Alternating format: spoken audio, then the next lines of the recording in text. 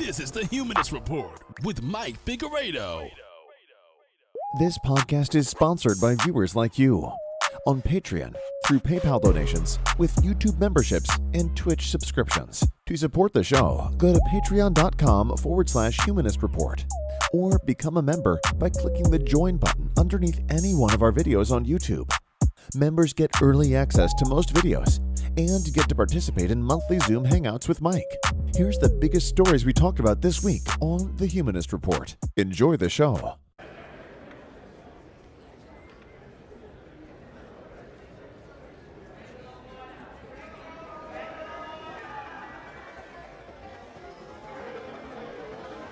Of course, in a late night moment of high drama, people can have moments of frustration. As you all know by now, on Friday evening, things got heated on the House floor when Republican Mike Rogers was physically restrained after he tried to lunge at Matt Gaetz during an altercation between Gaetz and Kevin McCarthy. But none of that ended up mattering in the end because McCarthy secured the votes needed to become the Speaker of the House. Now, in a moment, we're going to talk about their actual agenda because that's more important. That's going to affect you. Whereas all of this drama is nothing more than entertainment. But first, let's get to why that altercation became so heated. As the New York Times explains, just after 11 p.m. Friday night, Mr. McCarthy remained one vote short of what he needed to seal the deal. Representative-elect Eli Crane of Arizona and Representative Matt Rosendale of Montana, the two holdouts who seemed most likely to vote, both voted against him, leaving his fate in the hands of his lead tormentor, Representative Matt Gaetz of Florida. Mr. Gaetz initially did not vote when his name was called. Instead, he waited until the end of the roll call to vote present. Republicans cheered, but it was not enough. Mr. McCarthy needed a vote directly in his favor. Mr. Gaetz refused to budge, and Mr. McCarthy's allies moved to adjourn the House until Monday, crestfallen after a defeat they had not anticipated. But while the vote was being tallied, there appeared to be a breakthrough. Republicans quickly switched their votes to oppose the adjournment and proceeded to a 15-speaker vote, which ended well after midnight. So that's why things got so heated. They were this close to securing the speakership, and Matt Gaetz would not budge. So that's why we saw that altercation that quickly went viral when it was posted to Twitter. Now, we kind of see the end result is relatively boring, and the end result of that altercation between Rogers and Matt Gaetz is even more boring because it's ending amicably. Unfortunately, I was hoping that they would continue their beef, but they're forgiving each other. Here's what Matt Gaetz said on Fox News. There was a tense moment late night Friday night when Congressman Mike Rogers, expected to be the next chairman of House Armed Services, confronted you. You guys both serve on the Armed Services Committee.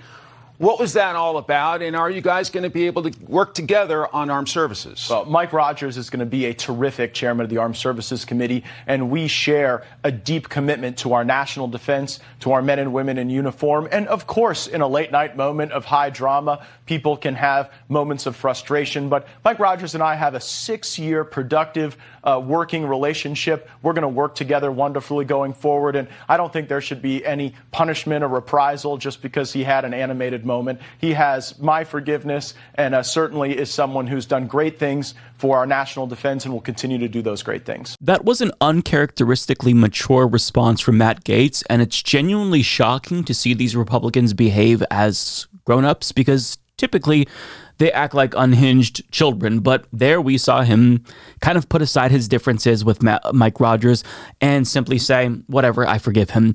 And it seems as if Mike Rogers is feeling the same exact way, saying he regrets this via Twitter, writing, Matt Gaetz and I have a long and productive working relationship that I am sure will continue. I regret that I briefly lost my temper on the House floor Friday evening and appreciate Matt's kind understanding. And like that, their beef was squashed. And I'm disappointed, admittedly, because whenever these Republicans are going at each other, that means they're not doing damage legislatively to the American people or attacking some marginalized community, which is what they love to do. But I've got to just point out real quick before we move on to the substance here, Mike Rogers is wearing the most conspicuous toupee I've ever seen in my entire life, and he needs to be more convincing if he wants to convince people that that's real hair. Anyways, that's neither here nor there. The question is, how did McCarthy ultimately seal the deal? And that is an important question because what he agreed to is going to affect all of us and potentially everyone around the world. So he agreed to more conditions on raising the debt ceiling in order to essentially get his opponents to stand down. As Roll Call explains, the deal between Speaker Kevin McCarthy and his conservative detractors lays a foundation for the massive spending cuts that some want, but also sets up a daunting challenge for GOP lawmakers who want to keep the government functioning after winning control of the House. By increasing the difficulty of reaching a bipartisan agreement on spending, it could raise the risk of a market-rattling battle over the debt limit and a partial government shutdown later this year. Now, last year, for months, Republicans were pretty open about the fact that they want to cut Social Security and Medicare, but now we're seeing a little bit of what I believe to be a ruse, where they're saying, actually, we want to do some more altruistic cuts to the budget. Namely, we want to cut military spending. And to me, if they were to accomplish that, I would applaud them because that is an objectively good thing. Military spending is out of control in the United States, and I think that we should spend more money on saving lives rather than taking lives. But that's not necessarily what I think they're going to do, although you have some Republicans like Jim Jordan saying that military spending cuts are actually on the table, although he was fairly vague about that in a Fox News interview. And we've heard some Republicans talk about their goal to balance the budget. This is something that Lauren Boebert said that she wants to do, which is why she opposed Kevin McCarthy. But if they actually really believed in balancing the budget, that does mean that military spending cuts would be on the table, right? Wrong. Roll Call continues. Military and national security related programs, which received more than half of this year's budget boost, or $76 billion, would take a 10% hit if cuts were applied proportionally. But top Republicans are already warning that'll never happen. And this was reiterated by Republican House Majority Whip Tom Emmer on Fox News. In the spending approach, you've got the discretionary spending that involves both this out-of-control domestic spending since before the pandemic under Nancy Pelosi, and you've got defense spending. And the argument is this would affect defense spending, which I'm here to tell you guys, Republicans will not impact defense spending aside from efficiencies and waste. It's the domestic spending that we're going to go after. Yeah, so cuts to the military budget are highly, highly unlikely. And if we do see cuts, it's not going to be very substantial. I think that we need to cut the military budget by 75%, but even if we cut it in half, we'd still be the largest military spender globally. But if we're not going to cut the military budget, what's going to happen? What are they going to target if they actually want to balance the budget, if that is indeed their goal? Well, let's hear it straight from the horse's mouth. Should military spending cuts be on the table and put on the table by a Republican? Well, look, I agree with Jim Jordan that we are going to carve out woke policies out of the military. We are going to look at the out-of-whack ratio of generals. I invite him to come on the Armed Services Committee and work with us on that. But Stu, and by the way, I'm all for a balanced budget. We've got to get spending under control, but we are not going to do it on the backs of our troops and our military, when at the same time we're talking about China is the greatest threat. We're going to have a select committee on China. They're tripling their nuclear arsenal. Iran is racing towards a nuke. North Korea is about to launch an ICBM. Russia is on the march. And oh, by the way, we still have a global terrorist state now in Afghanistan, thanks to Joe Biden. So this is, I mean, we can work on prioritizing defense spending, but that's really nibbling around the margins. Okay. If we really want to talk about the debt and spending, it's the entitlements program. That's 70% of our entire budget. That $1.7 trillion and defense within that is only 30%. So if we want to talk about big reforms, I look forward to hearing that from those folks who are pushing towards a balanced budget. So there you have it. It's entitlements. Now, notice how he was being purposefully vague there. Oh, well, you know, when it comes to the military budget, sure, we can cut out some of these woke programs, but, you know, ultimately, it's going to come domestically from entitlements. Entitlements is code for austerity. And if they get their way, what they ultimately want, cuts to Medicare and Social Security. But let me explain to you how disingenuous he was being there. So he was asked a question about our discretionary budget. Notice how he pivoted to entitlements, which usually includes a conversation about Social Security and Medicare. Now, to say that Social Security is an entitlement is a misnomer, because that isn't an entitlement in the sense that it's a welfare program. That's something that we all paid into, so that's our money, and the government is just holding it for us until we need it. So to say that that is an entitlement is wrong, if that is indeed what he's referring to, which I think obviously that is the case. But this is our discretionary budget here. Now, as you can see, military spending takes up almost half of our discretionary budget. So if you really want to balance the budget and make some cuts to our annual discretionary budget, the military is an obvious solution. But notice how he took the question about the discretionary budget and then pivoted to entitlement programs. So entitlement programs like Social Security and Medicare, and I say entitlement in quotes because those aren't entitlements, but those programs are not part of our discretionary budget. They're part of our mandatory spending. The average Fox News viewer, the average Republican, probably doesn't know that. So in order to actually make that be the case, where you make cuts to Social Security and Medicare and other programs that Republicans deem entitlements, you have to reform the programs in order to make these, quote, adjustments.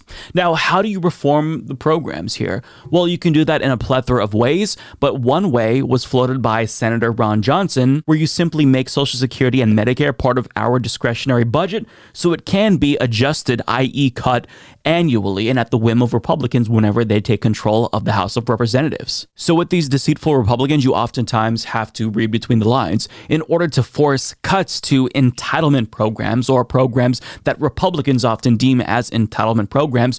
You have to reform these programs, make them part of our discretionary budget. So that's what Republicans want to do. They want to either try to cut Social Security or Medicare, as they've been broadcasting their intent to do over the course of the last year, and then some, or just push more austerity on us in a plethora of ways. But what's even more ominous than their agenda is the ways that they can get Democrats to acquiesce if Democrats don't hold strong, because now there's more conditions to raising the debt ceiling, which is a necessity in order to pass budgets. So what happens if they don't come to an agreement, where we're in this hypothetical situation where Republicans say, in order to approve of this budget, we're going to mandate cuts to Social Security, a reform to this program to make it part of our discretionary budget, and Democrats choose not to, and they don't reach an agreement, and then the debt ceiling doesn't get raised?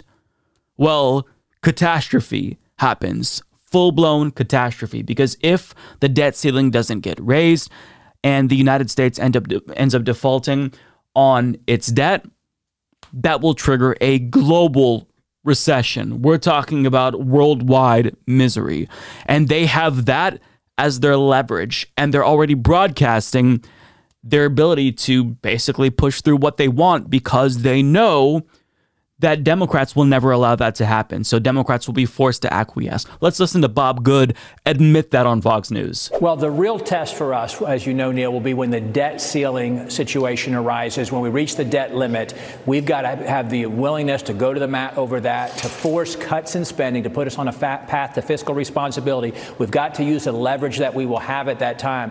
Because, as you know, the omnibus bill was passed, unfortunately, a couple of weeks ago. We've lost all of our budgetary leverage through September, but we will regain that in the debt ceiling battle when we have that soon. And the full faith and credit of the U.S. government is on the line for us to cut spending so we don't face a reckoning someday because of the rise in interest rates and the rapidly rise in our national debt. So we've got to show courage. That was on display here in this Congress. I would say historically over the past week, we've got to continue to display that courage to fight to save the country from a fiscal standpoint. He's admitting it there.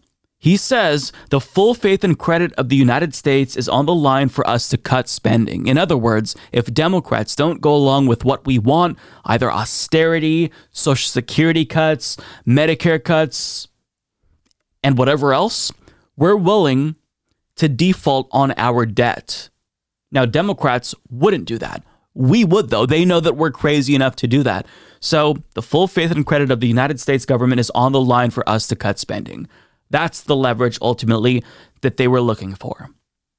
So they're going to use that leverage to do very terrible things because they know that Democrats aren't going to want the United States government to default on its debt. I mean, nobody should want that, but these Republicans are crazy enough to make that happen. So that's what we have to be on the lookout for. I think that overall, this Congress is going to be boring, legislatively speaking, because they're not really going to be able to get through things that they want because the Senate will reject it or Biden could veto it. But when it comes to bills, that's where they have all of the leverage, and that's where the true showdowns are going to be. So I would highly encourage you to pay attention to these budget showdowns because that's where it matters, and that's where it's going to impact you directly. Now that Republicans finally have a Speaker of the House and the real work can begin, I obviously use the word work charitably here because we're talking about Republicans.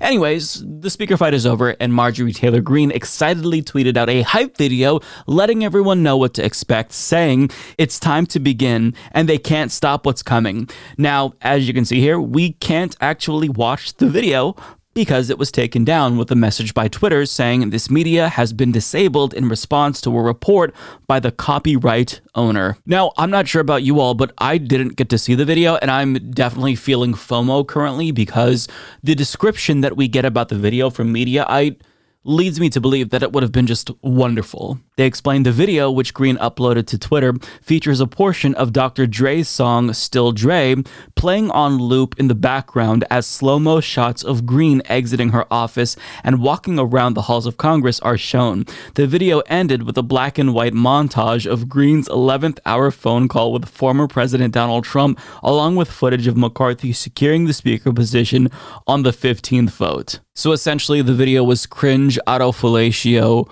with Dr. Dre and Snoop Dogg playing the background.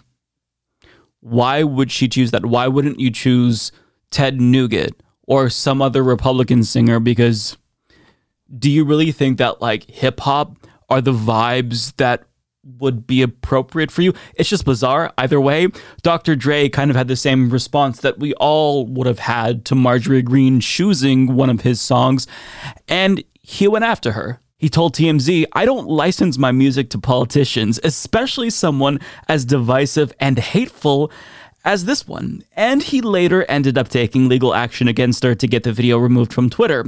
TMZ reports, turns out Dr. Dre's team took action reaching out to Twitter to get the video taken down. As a result, Marjorie Taylor Greene tells us that she's been locked out of her Twitter account for using Dre's copyrighted work without permission. MTG also has some words of her own for Dr. Dre. In an exclusive statement to TMZ, she says, "While I appreciate the creative chord progression, I would never play your words of violence against women and police officers and your glorification of the thug life and drugs." I love how she's pretending that she's not mad. "Oh, I'm not mad. I don't even like your music anyway." Of course you're mad, and you're coping because now you were locked out of your Twitter account, something that in the past you've stated you care very much about. The best way for all of this to end would be for Marjorie Taylor Greene to release a rap diss track against Dr. Dre. I think that if we got that from all of this with Marjorie Taylor Greene rapping kind of like Linda Paulson's rap, do you remember her? It would be so amazing, so good, albeit cringeworthy, that it might actually rip a hole in the space-time continuum. But Dr. Dre's attorney, Howard King, sent a letter to Marjorie Taylor Greene, and in it, yes, it's a legal cease and desist, but I want to read it to you because this isn't just some boring technical legal jargon letter. He dragged her in this letter. We'll read some of it here. "Dear Miss Taylor Greene, you are wrongfully exploiting this work through the various social media outlets to promote your divisive and hateful political agenda. Mr. Young," that's Dre, "has not and will never grant you permission to broadcast or disseminate any of his music. One might expect that as a member of Congress, you would have a passing familiarity with the laws of our country. It's possible, though, that laws governing intellectual property are a little too arcane and insufficiently populist for you to really have spent much time on. We're writing because we think an actual lawmaker should be making laws, not breaking laws, especially those embodied in the Constitution by the Founding Fathers. The United States Copyright Copyright Act says a lot of things, but one of the things it says is that you can't use someone else's song for your political campaign promotions unless you get permission from the owner of the copyright in the song, a step you failed to take. Now, here's the best part here.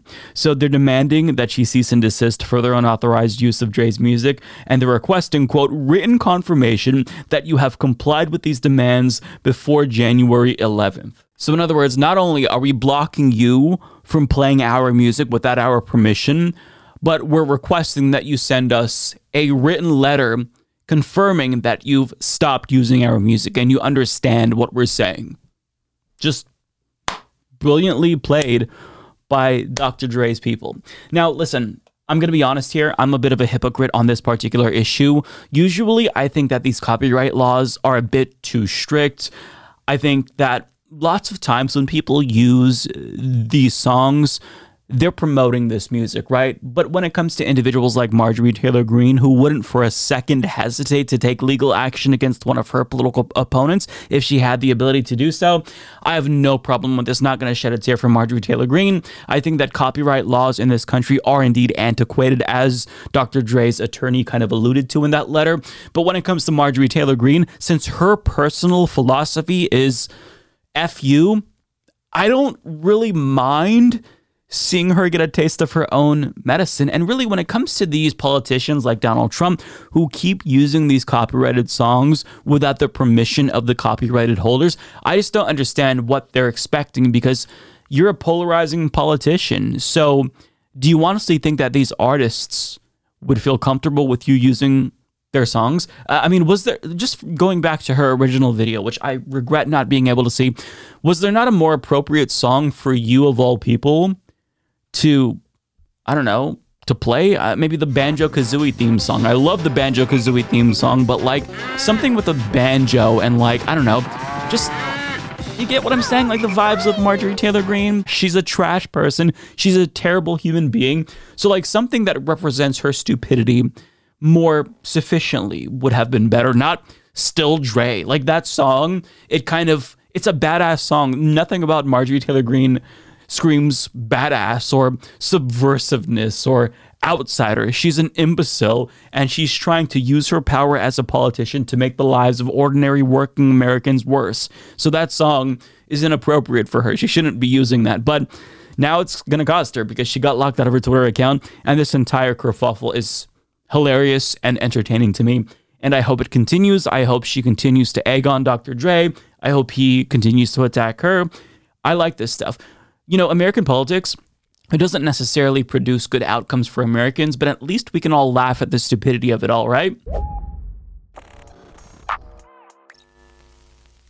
The battle over who's going to become the House Speaker is now over, but I think that what that whole kerfuffle demonstrated is that the Republican Party really is factionalized in more ways than many of us had previously thought. It's not just the far-right Freedom Caucus loons against the so-called moderate Republicans, and I put moderate in quotes because I don't think any Republican is a moderate, but either way, it's not just far-right versus right. It's now also anti-McCarthy versus pro-McCarthy Republicans, and some of these insults are absolutely going to leave some lasting bruises. And it's not just that they said mean things towards each other during the battle. They're still insulting each other. Now, that's not to say that some Republicans haven't tried to mend their relationships. For example, Matt Gaetz and Mike Rogers, the individual wearing the toupee who lunged at Matt Gaetz, who was physically restrained, they've kind of buried the hatchet. But others, I think it's going to take a lot more time for them to mend their relationships. So there's an interview by the Associated Press with Lauren Boebert, and something that she said about Marjorie Taylor Greene prior to the speakership vote is so ruthless, so mean but true, that you can almost see the effect that those words had on Marjorie Taylor Greene. And let me give you an example of that. But first, let's get to what Lauren Boebert said about Marjorie Taylor Greene. She says, "I have been asked to explain Marjorie Taylor Greene's beliefs on Jewish space lasers, on why she showed up to a white supremacist conference. I'm just not going to go there," Boebert said over the phone as she rode in a car winding through the high canyons near her hometown of Silt before the speakership vote. She wants to say all these things and seem unhinged on Twitter. So be it. Now, I have a lot of thoughts about this because what she's saying is unquestionably true, but it's ironic because, I mean, it's Lauren Boebert who's saying this. She also likes to behave in a very unhinged way, and I'll link to that interview down below. The whole premise of that interview, at least from her standpoint, is that even though she almost lost her election, she's not going to change her ways. She's still going to be as firebrand as she previously was. So while she is calling Marjorie Taylor Greene unhinged, she too is unhinged. So she has no self-awareness whatsoever. But it's evident that Marjorie Taylor Greene, now that she has lost a lot of, I guess, clout, you can call it, with some of the members of the far right, including neo-Nazis like Nick Fuentes, who she was previously aligned with, as Bobo pointed out in that interview, now she's trying to do a little bit of correction, and she's trying to portray herself as somebody who is more moderate, so individuals like Lauren Boebert don't call her unhinged. And I think that Marjorie Taylor Greene, somebody who's hyper aware of what people are saying about her, saw what Lauren Boebert said. And I don't know when the date of that interview with Boebert took place compared to the interview that we're going to see with Marjorie Taylor Greene, but either way, Marjorie Greene is aware of what people are saying about her, and she's trying to make it seem as if she's more moderate, more reasonable now. And I say that because in this Fox News interview, she denounced QAnon publicly. So let's listen. Well, just to deal with one bit of history, the Democrats stripped you of your committee assignments after you were elected. That was raw politics. But in fairness, didn't you also say around that period that you had been a follower of QAnon conspiracy theories and you had rethought this and you were no longer influenced by the group? Well, like a lot of people today, I had easily gotten sucked into some things I'd seen on the internet, but that was dealt with quickly early on. I never campaigned on those things. That was not something I believed in. That's not what I ran for Congress on. So those are so far in the past. All right. So she got sucked into an internet thing that was happening. Except you can't just say that. You can't just say, oh, well, that's in the past. I got sucked into this conspiracy theory. That's behind me now. We're moving forward. Marjorie, you're a member of Congress. You fell for one of the dumbest conspiracy theories ever concocted. I might have more respect for you if you were a flat earther. So you can't just say, well, yeah, I fell for that and I moved on. We have to have a serious conversation about whether or not you're capable of having the amount of power that you have. Again, you are a sitting member of Congress.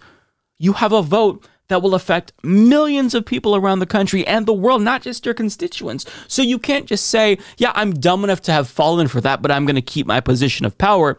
But this is her trying to pretend as if she is moderating, so that way insults like the one that Bobo threw at her don't stick as hard. But the problem is she is speaking out of both sides of her mouth, because on one hand, while she's publicly disavowing QAnon, she's also saying things like this in the same interview.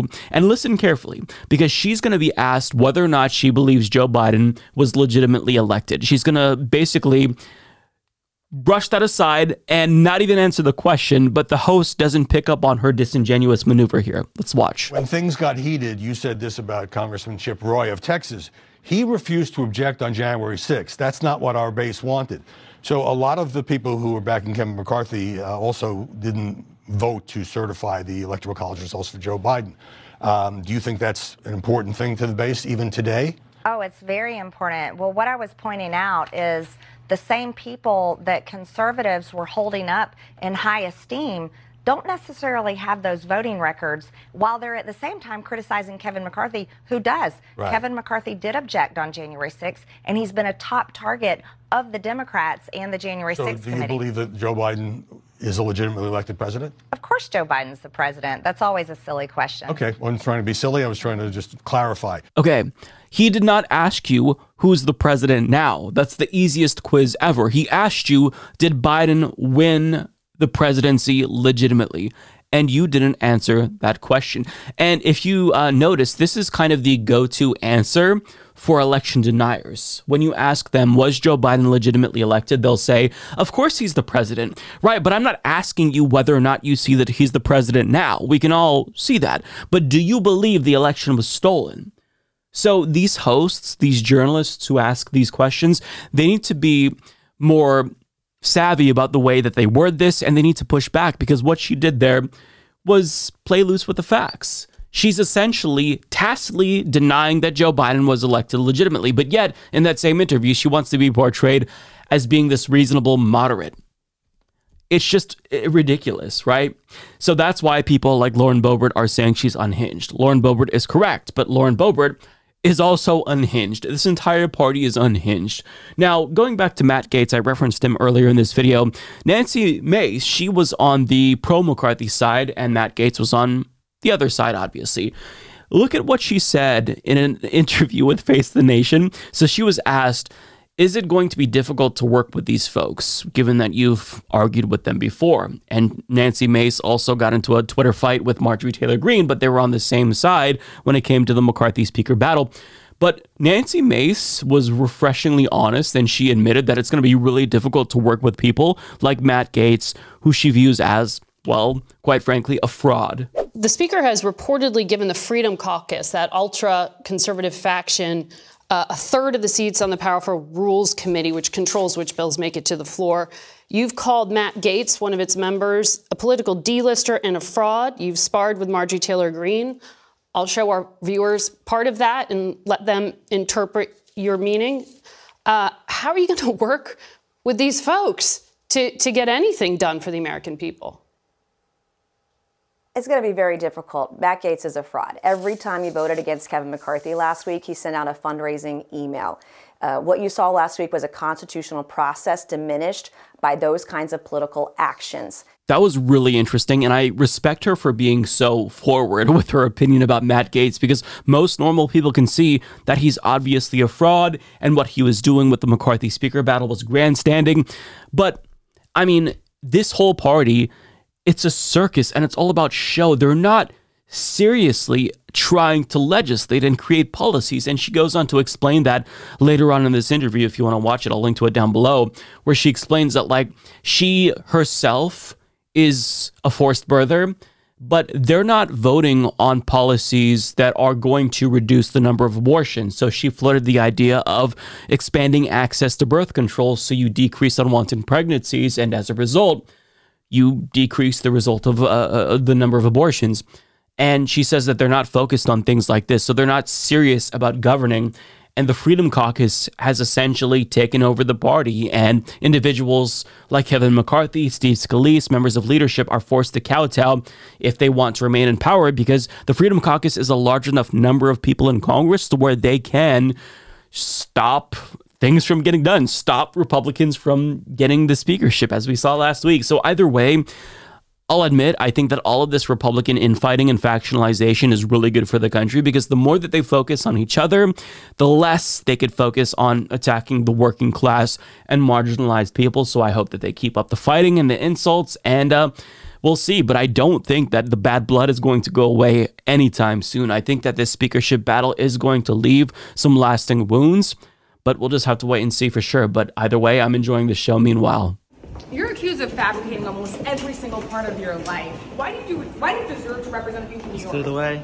Did you illegally? Sorry, Mr. Santos. There's some campaign finance concerns and questions about your finance. Really, can you answer? Can you guys give me a little space, personal space, please? A little personal space. Why won't you answer our questions, Congressman? You seem to be dodging questions about your finances and about your background. Congressman, what about those new accusations? Congressman, did you misuse campaign finances? Please clear the way. Why won't you answer our questions? Please clear the way. I will be addressing the media soon. When is soon? On my time. When is your time? You're representing the people of New York.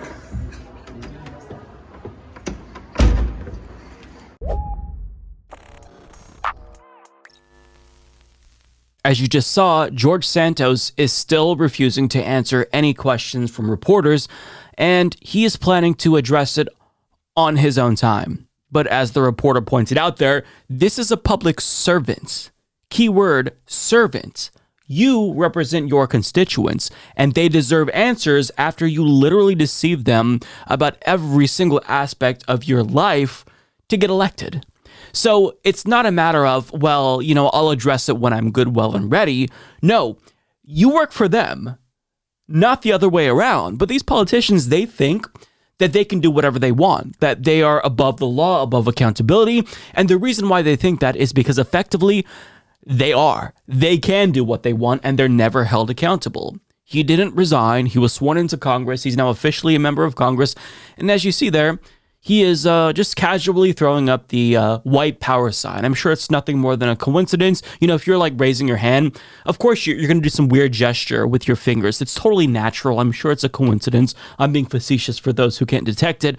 But this is an individual who should not be a member of Congress. He should resign, and even other Republicans should force him to resign, because if you care about the overall perception of your party, not that they do because they're all crazy, but if you do at least a little bit, you think that somebody lying to get elected to Congress and lying about every single aspect of their lives might make all of you look bad. But no, they're kind of getting buddy-buddy with George Santos, as Marjorie Taylor Greene is. But I don't necessarily care too much about what the rank-and-file Republicans are doing. The real question is, what is leadership doing to hold this individual accountable, this compulsive liar?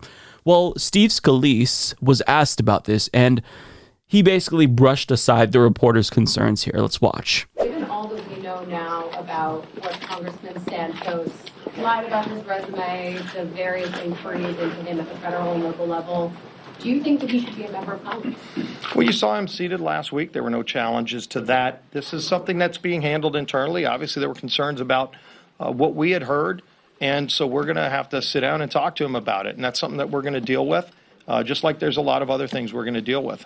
We're going to deal with it. Okay, how are you going to deal with it? Because it seems like you're not going to do anything. This man lied about every single aspect of his life, his race, his heritage, his career, his education, his own mother's death, perhaps his sexual orientation. He lied about everything. He created a fictional character and ran for Congress on that fictional character, and you're just fine with this? You're not worried about how this makes the Republican Party look, if he's a PR nightmare for the Republican Party? No. And I'll tell you how he's going to handle it. By not just doing nothing, which is what I expected, but by rewarding George Santos, by making sure that the Ethics Committee can't do what they need to do to investigate him. Insider reports, the House of Representatives Monday passed a new set of rules to govern the chamber that will severely weaken the ability of the Office of Congressional Ethics to investigate members of Congress over suspicion of wrongdoing. Quote, "I think it's fantastic," Republican Representative George Santos of New York said of the rules package, of course, which they passed by a 220 to 213 margin in a brief interview with Insider Monday at the Capitol. The changes came just days after Santos, who was reported by multiple news outlets to have lied about much of his background, is under investigation in multiple countries and faces at least 2 Office of Congressional Ethics complaints related to his financial disclosures, was sworn into Congress. The proposed rules package severely curtails the ability of OCE to do the job it exists to do, a constellation of good government groups wrote in a letter published January 4th. So that's how the GOP leadership is dealing with this issue. They're gutting the Office of Congressional Ethics so that way it can properly investigate individuals like George Santos. And of course he thinks it's fantastic. I think it's evident to most reasonable people that this is a member of Congress who should not be there. He should be forced to resign, but there's no pressure at all on GOP leadership, so he's going to be there. And I can't say that I'm surprised. I can't say that I expect accountability at all, but I will say that he'll fit right in with the Republican thugs and clowns who continue to make a mockery of our entire political system, which is already a joke to begin with. Like, our entire government is one big clown show, but Republicans, they really put the cherry on top of the shit sundae with their ongoing extremism and unhinged behavior. So I'm not going to pretend like I'm surprised that nothing will be done about George Santos lying to his constituents, because politicians lie. I mean, he just took lies to the next level, but either way, nothing's going to be done. I expect him to serve his full term and maybe even get reelected, because this is the United States of America, and we reward politicians when they should be punished. We reward bad behavior, and there's this thing called failing up that has proven to be a real phenomenon time and time again. So, I don't think anything's going to get done. If it does, I'll be shocked. But either way, George Santos is a member of Congress, and he's just walking around as if he didn't just deceive everyone, still refusing to talk to reporters. I mean, what an entitled imbecile. But again, I can't say I'm surprised. This is par for the course with the party of extremism and clowns and idiots. He'll fit right in, honestly. Last year, an analysis conducted by NPR found that Republicans across the country proposed more than 300 anti-trans bills. And with each passing day, it seems as if these laws are getting more and more draconian, more extreme. And I think we're beyond the point to where it's time we sound the alarms and acknowledge what's happening here and what this party is trying to do to this community of Americans. But first, let's get to the latest law proposed from the state of Oklahoma. As ABC News reports, a new bill would make it a felony for anyone under the age of 26 to access gender-confirming care in the state of Oklahoma. Senate Bill 129, sponsored by Republican State Senator David Bullard, is the most recent anti-transgender care bill to be introduced in an ongoing push against gender-confirming care by Republican legislators across the country. Under this bill, physicians and healthcare providers cannot provide gender transition procedures to a patient under the age of 26 or refer them to any healthcare professional for gender transition procedures. A referral would be classified as unprofessional conduct and may result in immediate revocation of the license or certificate of the physician or other healthcare professional. So let's take a moment to pause and really take in what we just read here. They are trying to ban adults in Oklahoma from transitioning. Adults. Now, gender, that's a form of expression. Expression is protected under the First Amendment. So you have Republicans brazenly violating the First Amendment, along with the 14th Amendment, to target this group of adults and say, you're not allowed to live your life and express yourself in a way that we disagree with. Now, think about what that means for all of the trans adults under the age of 26 in Oklahoma. This would literally force them to detransition. So what this bill is trying to do is make it so that way doctors in Oklahoma would be so afraid that they wouldn't treat trans adults with gender-affirming care. We're talking about an entire community being legally erased in a state in the United States in the year 2023. This is horrifying. And seeing this news sent chills down the back of my neck, because this is where we're reaching genocidal territory, where they're not just saying genocidal things and using genocidal rhetoric. They're trying to enact a genocide against this community by legally getting them to disappear. Now, this isn't the first anti-trans law proposed by the state of Oklahoma. In fact, they already have a plethora of anti-trans laws that have been passed that are deeply discriminatory. ABC News continues, Oklahoma currently has laws in place that ban trans athletes in state schools from participating in sports that correspond with their gender identity, a ban on trans people using the bathroom that aligns with their gender identity, and bans on non-binary gender markers on state birth certificates. So this state has already made it clear that they don't just not care about their trans residents, but they actively are trying to do them harm. And they're not alone, unfortunately, because other states like Florida, Alabama, Arkansas, Idaho, they all make it more difficult to legally change your gender. But now we're seeing what was once just a couple of obstacles being taken to the extreme. And now they want to forcibly detransition trans people and ban adults from being who they really are. It's sickening, and I want to be very clear here that this is not the start of some new trend. As Aaron Reed pointed out on Twitter back on December 7th, New Hampshire has filed a law which will detransition all trans youth and young adults. If it passes, this is the third bill this week that targets trans adults along with trans youth. They will continue to raise the age until states ban transition entirely. She adds, we are going to see a state shoot for 25-year-old trans bans this year, eventually trans bans for everyone. We have been saying a slow-moving genocide targeted at eliminating transgender people through eliminating gender-affirming care is happening. It continues. And look at how quickly she was proven right. Now Oklahoma is trying to ban gender-affirming care and transitions for anyone under the age of 26. This is absolutely horrifying.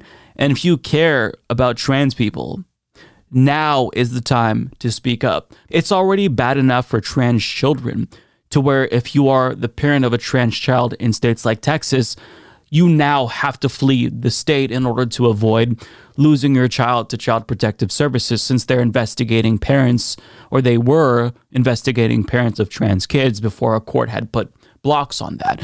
But it's getting horrifying. That's kind of the takeaway. Like, I just want you to understand it's getting horrifying to where trans people have to flee states, if not the country, in the near future because of where this is going. So if you actually care, it's not even about like if you care about trans people specifically. If you're a decent human being and you think that we actually should be free in the United States of America, have the freedom to live our lives as we see fit, now is the time to speak up, just to see the ways in which this party is making this entire community public enemy number one. If you don't speak up now, you are complicit. Now is the time to be as loud as you possibly can, because this cannot stand. This is getting frightening, and we keep seeing these bills, increasingly draconian, be proposed. But how soon until one of these bills get passed? I don't think that this can stand because it's brazenly unconstitutional. But when you have so many Republican judges appointed by Donald Trump, I mean, who knows? This could pass. It could get upheld, perhaps struck down by a federal court. But if it makes its way to the Supreme Court, that's where I think that we don't have much of a shot. So we have to stop it from getting to that point. And if you see a bill like this pop up in your state, you have to take action. Call your legislators, call your state representatives, because this cannot stand. This is horrifying. And I want people to understand what's at stake here and how this is the Republican Party taking transphobia to its logical conclusion, which is effectively a genocide against them. This is a really pivotal moment for the labor movement in the United States. We haven't seen this much labor activity in this country for decades, and certainly there's been some setbacks, but there's been enough momentum to finally let workers know that they can take back their power and they can be victorious. The problem is that they could see a catastrophic blow if the Supreme Court decides to side with corporations as opposed to workers. Now, the case in question that I want to talk about is Glacier v. Teamsters. This is a case that is of enormous consequence. So let's get to the details. For that, we're going to go to Elie Mystal, who is a justice correspondent for The Nation, who concisely broke down this case on Twitter. And he writes here, cement drivers went out on strike. Some of the cement in their trucks hardened, as cement is known to do. After the strike, the company sued the workers for destruction of property. The issue is whether they can. If the company wins, it will vitiate the ability of workers to strike in this country, which has been happening quite a bit, don't you know? There was an actual ruling from the National Labor Relations Board that said the workers did take reasonable precautions to avoid the destruction of property. Now, the reason why the National Labor Relations Board made that ruling is because the workers, before they went on strike, they left the trucks running. So that way the concrete wouldn't harden. But the reason why Elie decided to emphasize the word labor is because they are the ones that handle labor disputes, not the Supreme Court. The fact that they're even getting involved here is a red flag in and of itself. So there's a couple of questions that we're going to get answered with this case. First and foremost is kind of a rhetorical question, and it's whether or not the Supreme Court even cares about the authority of the NLRB. And we kind of have an answer because they're taking up the case rather than just letting the NLRB decide. Second of all, what are the broader implications that this case can have on workers once you open the door to companies being able to sue workers for striking? That's a whole can of worms that could lead to really dark places. Now, Sharon Block, a professor at Harvard Law, explained some of the potential implications of this if the court sides with the concrete company in a video for More Perfect Union, and what she says is genuinely chilling. Imagine you're a newly unionized Starbucks barista discussing whether to strike. You've got lots to think about. But what you probably wouldn't expect to have to consider is whether your union-busting boss, Howard Schultz, is going to sue you for the impact of your strike on Starbucks, for the coffee that gets wasted or milk that goes sour or lost revenue from customers who get tired of waiting in line. But if a Seattle concrete mixing company and the U.S. Chamber of Commerce get their way before the Supreme Court this year, That's the crazy position that American unions are going to be in if they want to strike. Yeah, so the Supreme Court is choosing to take up this case, which is a matter squarely in the jurisdiction of the National Labor Relations Board, and in the event they greenlight companies suing workers, this could lead to a horrifying, even darker dystopia than we're living, if you can believe it. So the question is, based on oral arguments, who is the Supreme Court going to side with? Well, we can't know for sure until we see the actual case itself and the decision. But based on oral arguments, I'm sure you won't be surprised to learn that the Supreme Court seems poised to side with the concrete company here. NBC News reports the Supreme Court on Tuesday indicated it would rule in favor of a concrete company in Washington state seeking to revive a lawsuit it filed against the International Brotherhood of Teamsters, alleging that a strike damaged its product.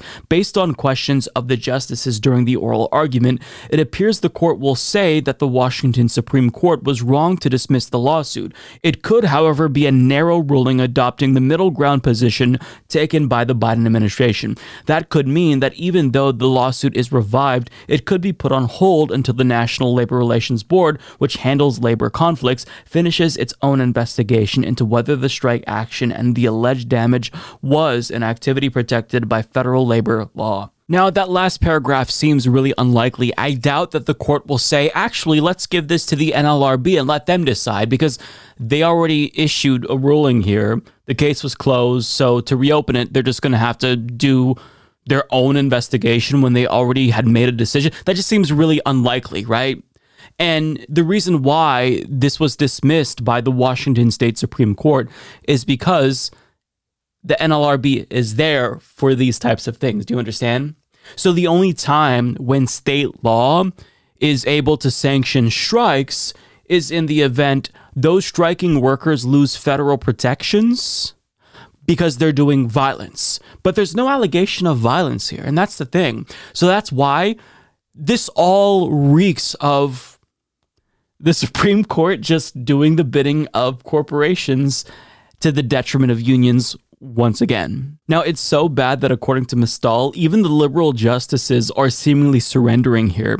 He points out, this is all going even worse than I figured, and I figured it would go pretty badly. Essentially, Ketanji Brown Jackson and Sonia Sotomayor have abandoned the best arguments for unions and are now focused on limiting the scope of the eventual corporate victory. So this is really bad, but it's not necessarily surprising, considering this isn't the first time that the Roberts Court has stuck it to unions. Remember back in 2018, the Supreme Court ruled in a 5-4 decision that employees in public sector unions could not be compelled to pay their union dues. So the likely outcome isn't that surprising in retrospect, but the silver lining is that the Supreme Court thankfully does seem to be making a distinction between economic loss and loss of property, which means that the worst case scenario outcome that Professor Sharon Block speculated about from that More Perfect Union video that we saw doesn't seem likely.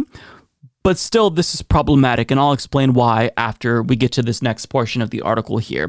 NBC News continues, during the argument, justices wrestled with the distinction between economic loss caused by a strike action, which is generally considered not to be the responsibility of workers, and intentional destruction of property, which would not be protected. Chief Justice John Roberts used milk production as an example of harm caused by a strike, noting the difference between the milk spoiling and killing the cow.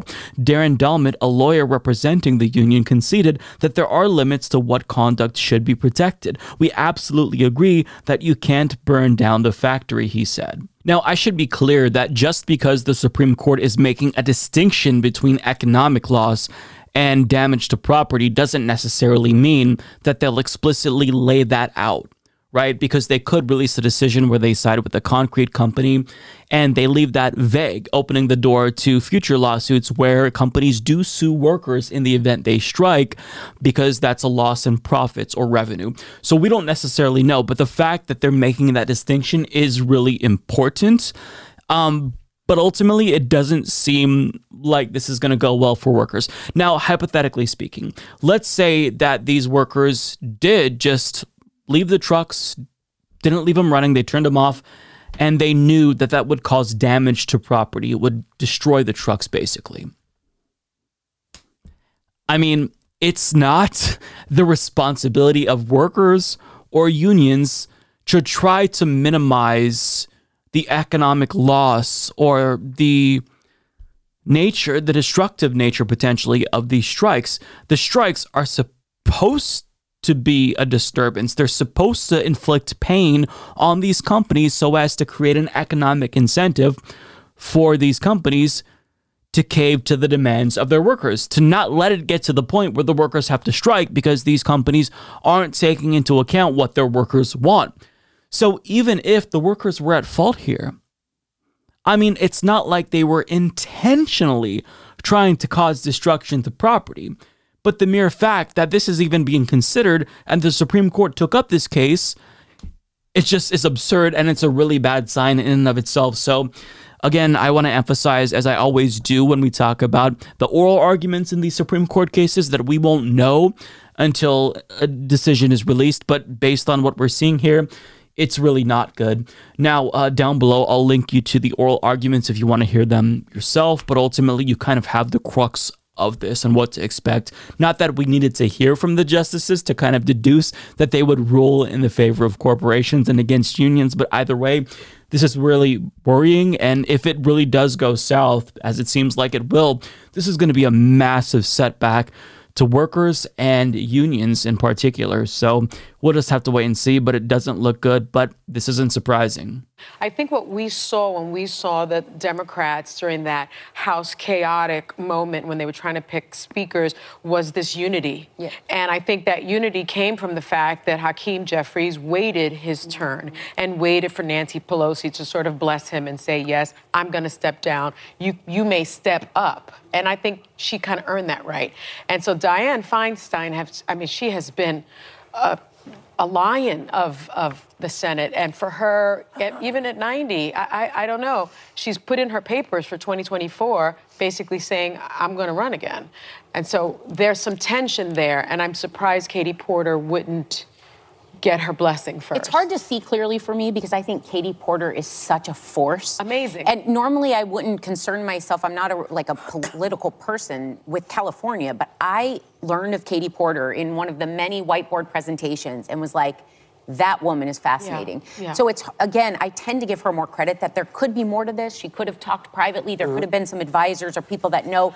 In theory, that sounds lovely, Sunny, but getting her blood in the Senate to me was like, it's a bit Machiavellian, but I'm like, just go, girl, go. I mean, Adam Schiff is also someone that people are talking about sort of taking that place. I'd love to see an Adam Schiff, but only if Dianne is truly ready to step down. Isn't Adam Schiff getting a lot of flack from the right now about different, they're calling him all different? I feel like he's hiring campaign staff. He's kind of radioactive a little bit. I feel like it makes it even better.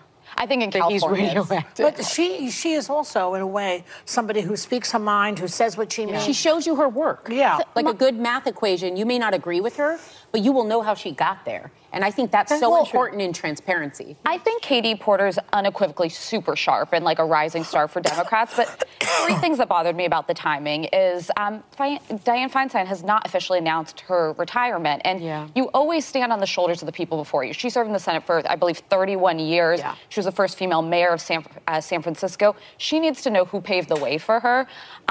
California is also facing deadly floods. 17 lives have been lost. And I noticed Dianne Feinstein put out a statement saying, she hasn't made a decision yet, whether she's running or retiring, but her focus is on the floods. I actually interpreted a little bit of shade in there. Like, I did too. I'm doing work for my home. And then just finally, I could say this about a lot of people, but she was just sworn into office in the House. I don't love when people run for one office only to run for the next thing. You just watched the ladies on The View basically scold Katie Porter for daring to challenge 89-year-old Dianne Feinstein, who's reportedly struggling to recognize her own colleagues and notably yelled at children who confronted her about her inaction on climate change. Senator, if this doesn't get turned around in 10 years, you're looking at the faces of the people who are going to be living with these consequences. The government is supposed to be for the people and by the people and all for the people. You know what's interesting about this group? Is I've been doing this for 30 years. I know what I'm doing. You come in here and you say it has to be my way or the highway. I don't respond to that. I've gotten elected. I just ran. I was elected by almost 1 million vote plurality. And I know what I'm doing. So, maybe people should listen a little bit. I hear what you're saying, but we're the people who voted you. You're supposed to listen to us. That's your job. I'm 16. I can't vote. You didn't vote for me. Well, I'm 24. It doesn't matter. We're the ones who's going to be impacted. It doesn't matter. We're going to be the ones who are impacted. That's who the hosts on The View are defending. A rich lady who looked children in the eyes and basically said, "F you kids, burn on this planet. I don't give a shit." It's just ridiculous. And some things that they said I've got to address here because it's inaccurate. So Sonny Hostin said that Hakeem Jeffries waited his turn. He waited for Nancy Pelosi to bless him. But no, that's not actually true. He leapfrogged Barbara Lee, who was next in line to become the caucus chair. So he didn't just wait his turn.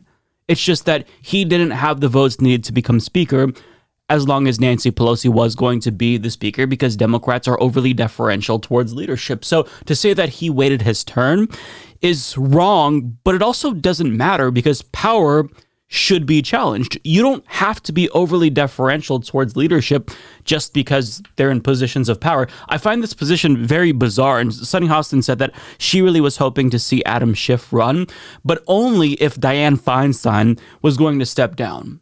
So it's perfectly reasonable for Dianne Feinstein to run until she's 126 years old, and anyone who challenges her has to have her blessing in order to do that.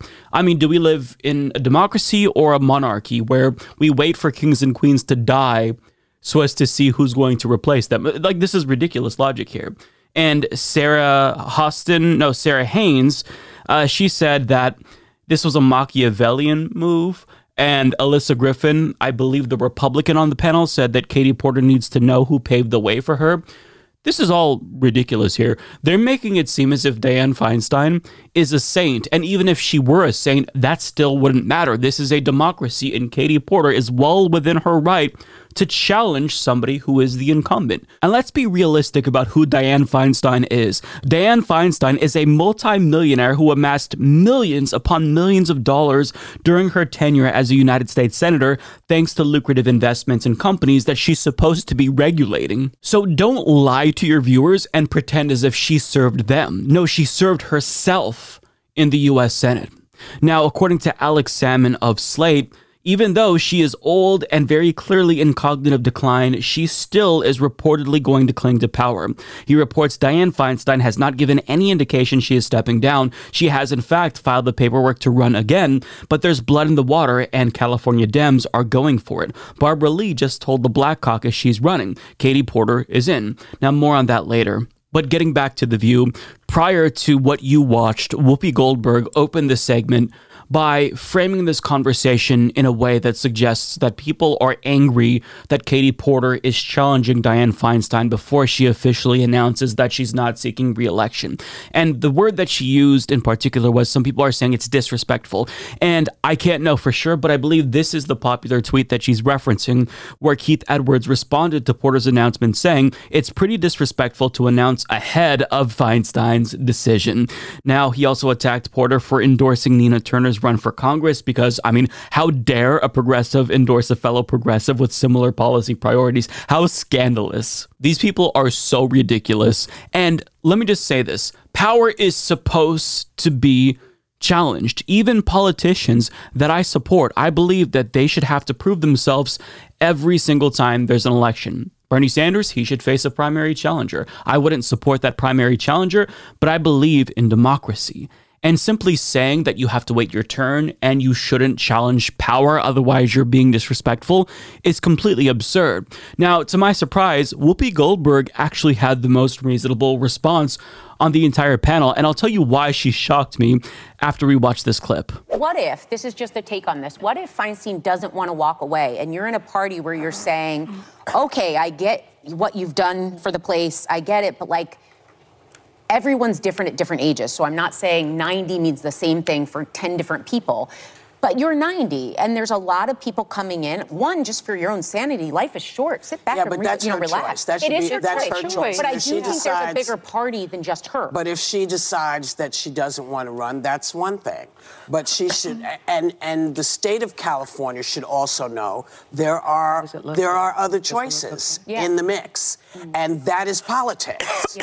That is politics. Now, the flooding. Sure. You all right? Well, I'm being told that we have a picture that I did want to call up of during the McCarthy vote. That Katie Porter is sort of reading that book that says how not to give an F about things and sharing it with her friends. And sharing it with many of us while McCarthy was talking. While she was talking, and so she does have this fervor. Well, she's a great politician. She's someone you absolutely want in. Yeah. My point is that there are many people who are saying, okay, if you're going to stay, we don't know if you're going to stay, but if you are going to stay, you should know we also would like to come into this. And I don't think that's a bad thing. I did not expect this from Whoopi Goldberg, but she's absolutely correct. That's politics. There's no rule saying that you have to be overly deferential towards the incumbent and you can never question their legitimacy ever. No, you can run against them because we live in a democracy.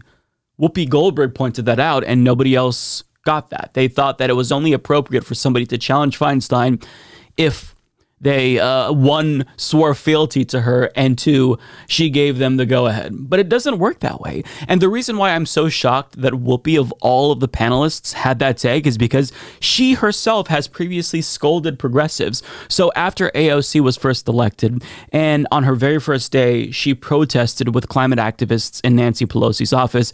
This is the way that Whoopi Goldberg reacted. This is a clip from January 9th of 2019. She just got in on Thursday. She was sworn in. Yes. Yeah. And she's very opinionated, which we like. We like opinionated women.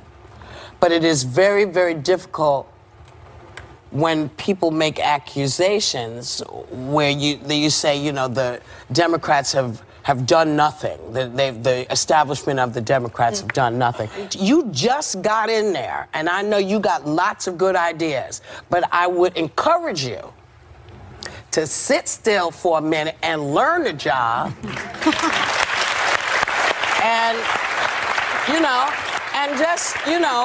Because there are people in that party who have been working their tails off.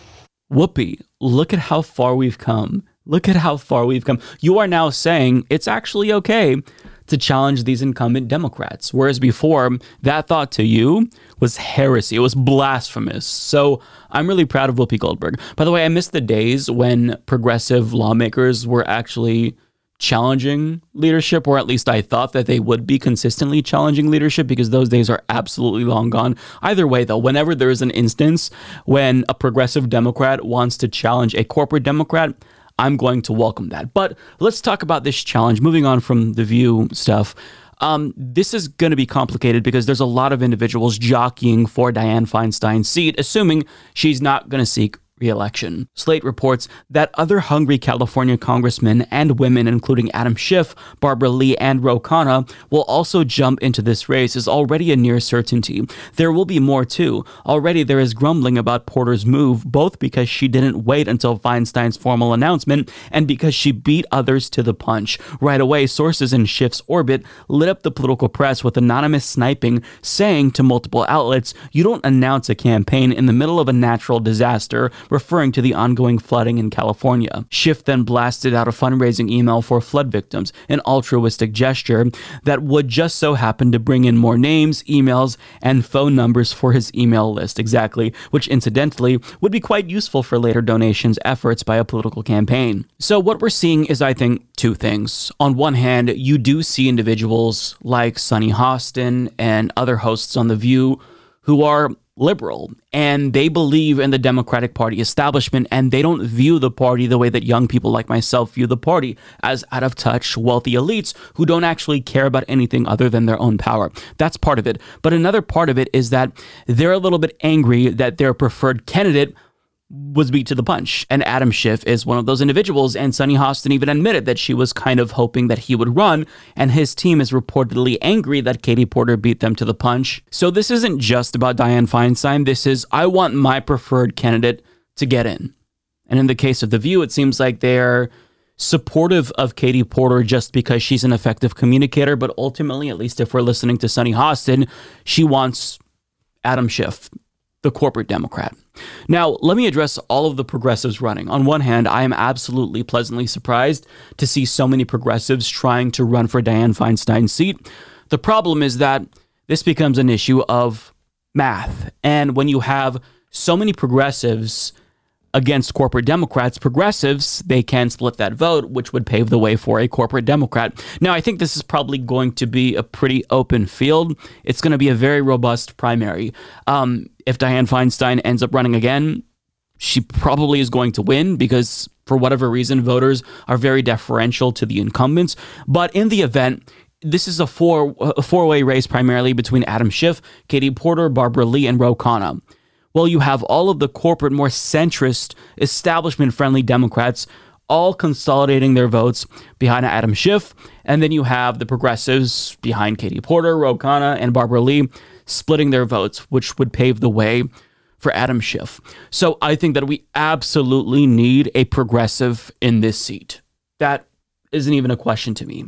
But what I want these progressives who are running to do, and I support Katie Porter, but including her, is I want them to look at the polls, and if they don't believe they have a real shot, they need to drop out and endorse the progressive who has the best chance, because in the event progressives are once again fragmented and not united, then the progressive is going to lose and the corporate Democrat is going to win. This is what happened in 2020.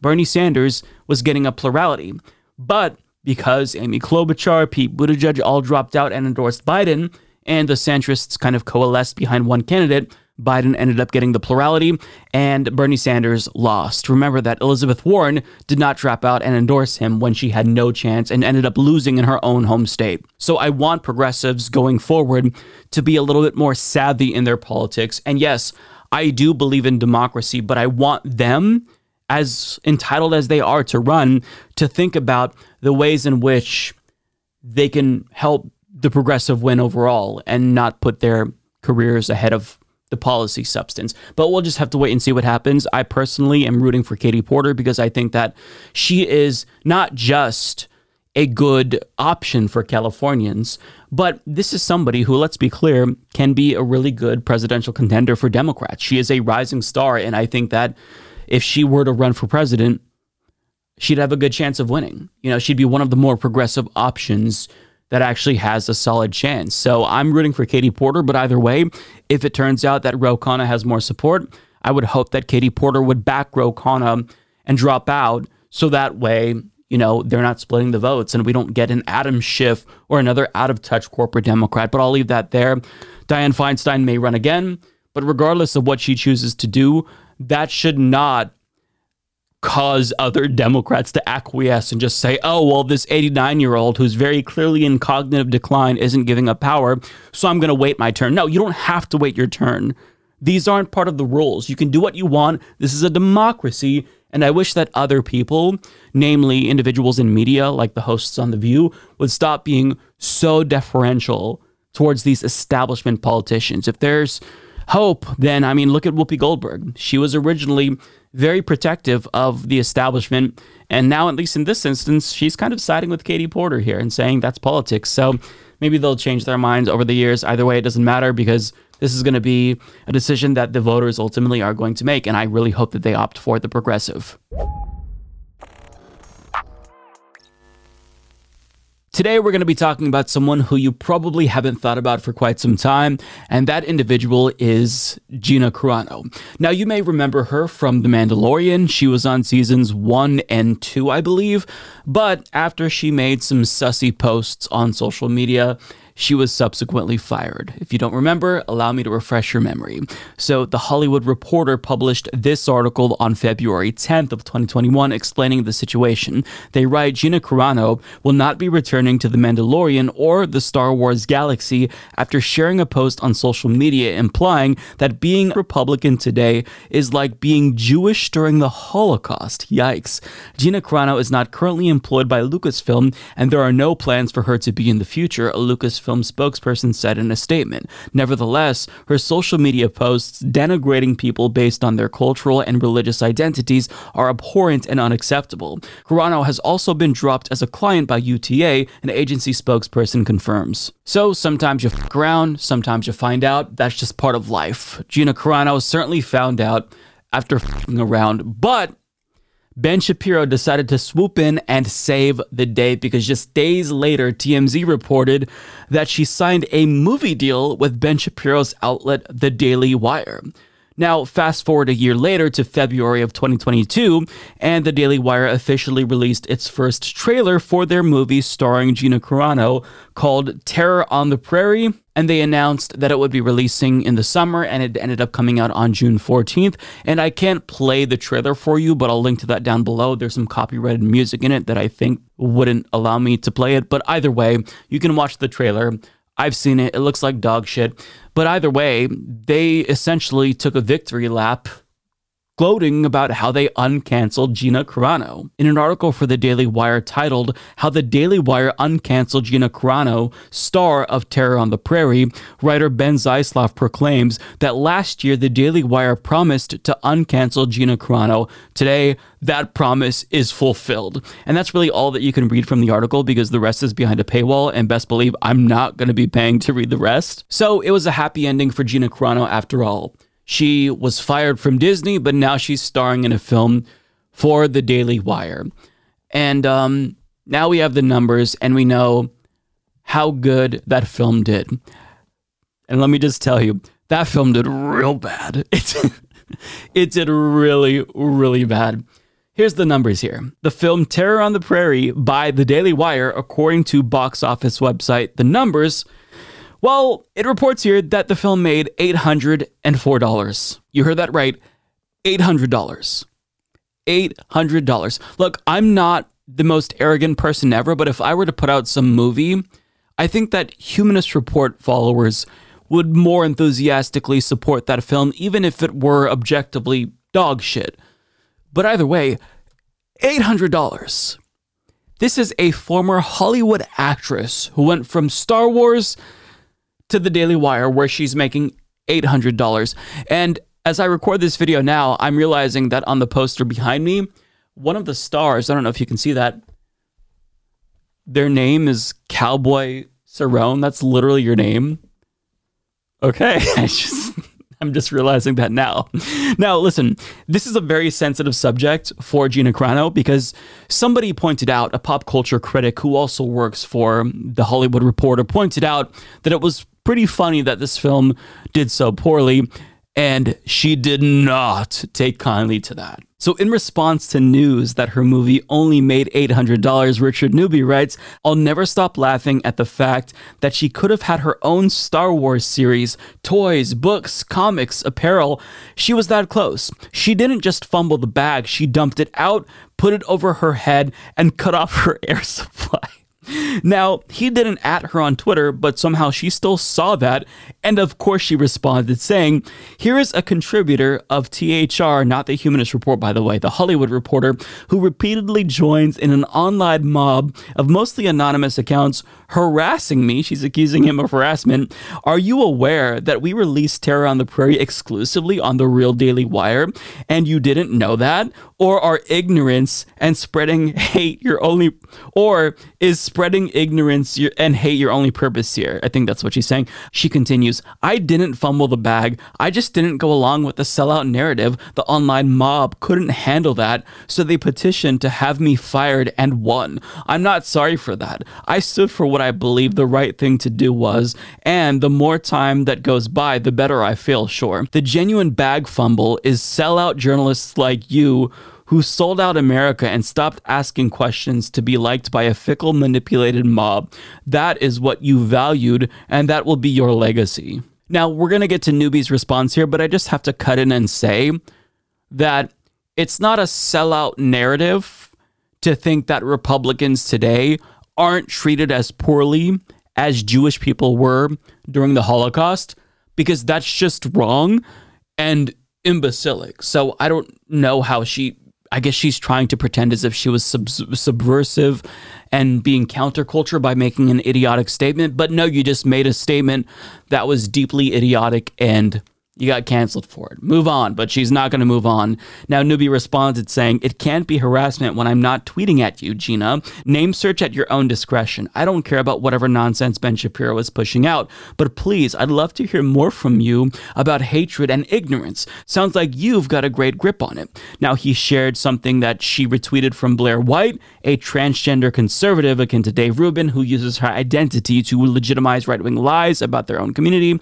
Now, this particular tweet that she shared is spreading the lie that queer people want to groom children. Now, she wrote back to him saying, retweeting a trans person, Miss Blair White, saying, I have no problem with drag shows or sex changes and just want to make sure children are being protected is hateful.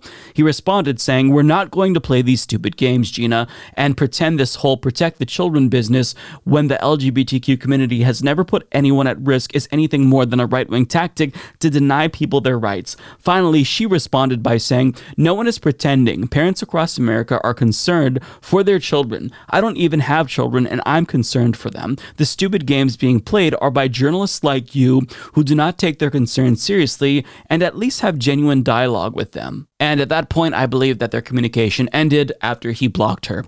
Now, as you can see, she is deeply insecure about her current career place, and I would be too if I were her. She went from probably a multi-million-dollar contract with Disney to doing movies that make $800 at the Daily Wire. I don't care who you are. That's gotta sting. So you can tell she's very, very sensitive about this. And she's so sensitive that she's searching for criticism, actively so. And when she finds said criticism, she's saying that they're harassing her for criticizing her. I don't think it works that way, but either way, don't talk about this movie. Otherwise, she's going to come after you. Hell, she might see this video. I hope she doesn't, because I'm afraid that she's going to beat me up. Either way, she doesn't want you to talk about this. And honestly, I can't blame her. I feel your pain, Gina Carano. Just maybe don't say stupid things next time. But the video doesn't end here because I saved the best part for last. So her co-star decided to chime in here and come to her defense. And no, I'm not talking about Cowboy Cerrone. I'm talking about the other one. So Mediaite reports, Terror on the Prairie co-star Nick Searcy told Mediaite he's already blocked by Newbie and minced no words when defending Carano. Quote, all of these Hollywood parasites can kiss my whole ass and bark at the hole. And you can quote me, the filmmaker said, I would rather stand with Gina Carano than any of those groupthink worms. First of all, I'm laughing because as I was reading that, I almost called her Gina Carano. And then on top of that, his comment threw me off. All these Hollywood parasites can kiss my whole ass and bark at the hole. Am I missing something here? I've never heard somebody say that. They can kiss my whole ass and bark at the hole. Are you literally saying that they can bark at your butthole? I mean, comment down below. Am I just out of the loop here? Is this something that people say? You can bark at my butthole after you kiss it. Wow, that one got to me there. I'm crying almost. So there you have it. Gina Carano's movie flopped, and she's really sensitive about that. So don't talk about it. Even if you're not adding her, don't you dare bring it up, because she will search out your criticism, accuse you of harassment, and then debate you about whether or not LGBTQ plus people are grooming children. This is a very silly world that we live in, and I'm just so happy that it's as entertaining as it is at a minimum, because sure, things could be better. We could live in a functioning democracy with healthcare and equal rights. But I mean, at least we get this entertainment, right? At a minimum, we're entertained. Are you not entertained? I'm pretty entertained by this. So yeah, look, I watched Terror on the Prairie, and it was so good. I'm sad that it failed. I can't even say it with a straight face. Of course, I didn't watch it. But if you did watch it, let me know. Was it good? The trailer made it look very boring and bad, but either way, I do feel bad for Gina Carano. I've got to admit that. Even if this was kind of her own fault and her hot takes are really too hot, I mean, all of this could have been avoided if she just didn't say deeply stupid and offensive things. So either way, live and learn, or don't learn. Either way, love this story. Want more? Visit humanistreport.com for links to our full catalog of videos on YouTube, Means TV, and Facebook. You can also find audio versions of the show on Spotify, Apple Podcasts, SoundCloud, iHeartRadio, and other major podcast platforms. And before you go, consider supporting the show on Patreon or through YouTube memberships. You get early access to most videos, invites to monthly live chats with Mike, and you'll be thanked by name at the start of the next episode. There are other ways to support the show. You can like, subscribe, turn on notifications, and share our content on social media. Thank you for watching.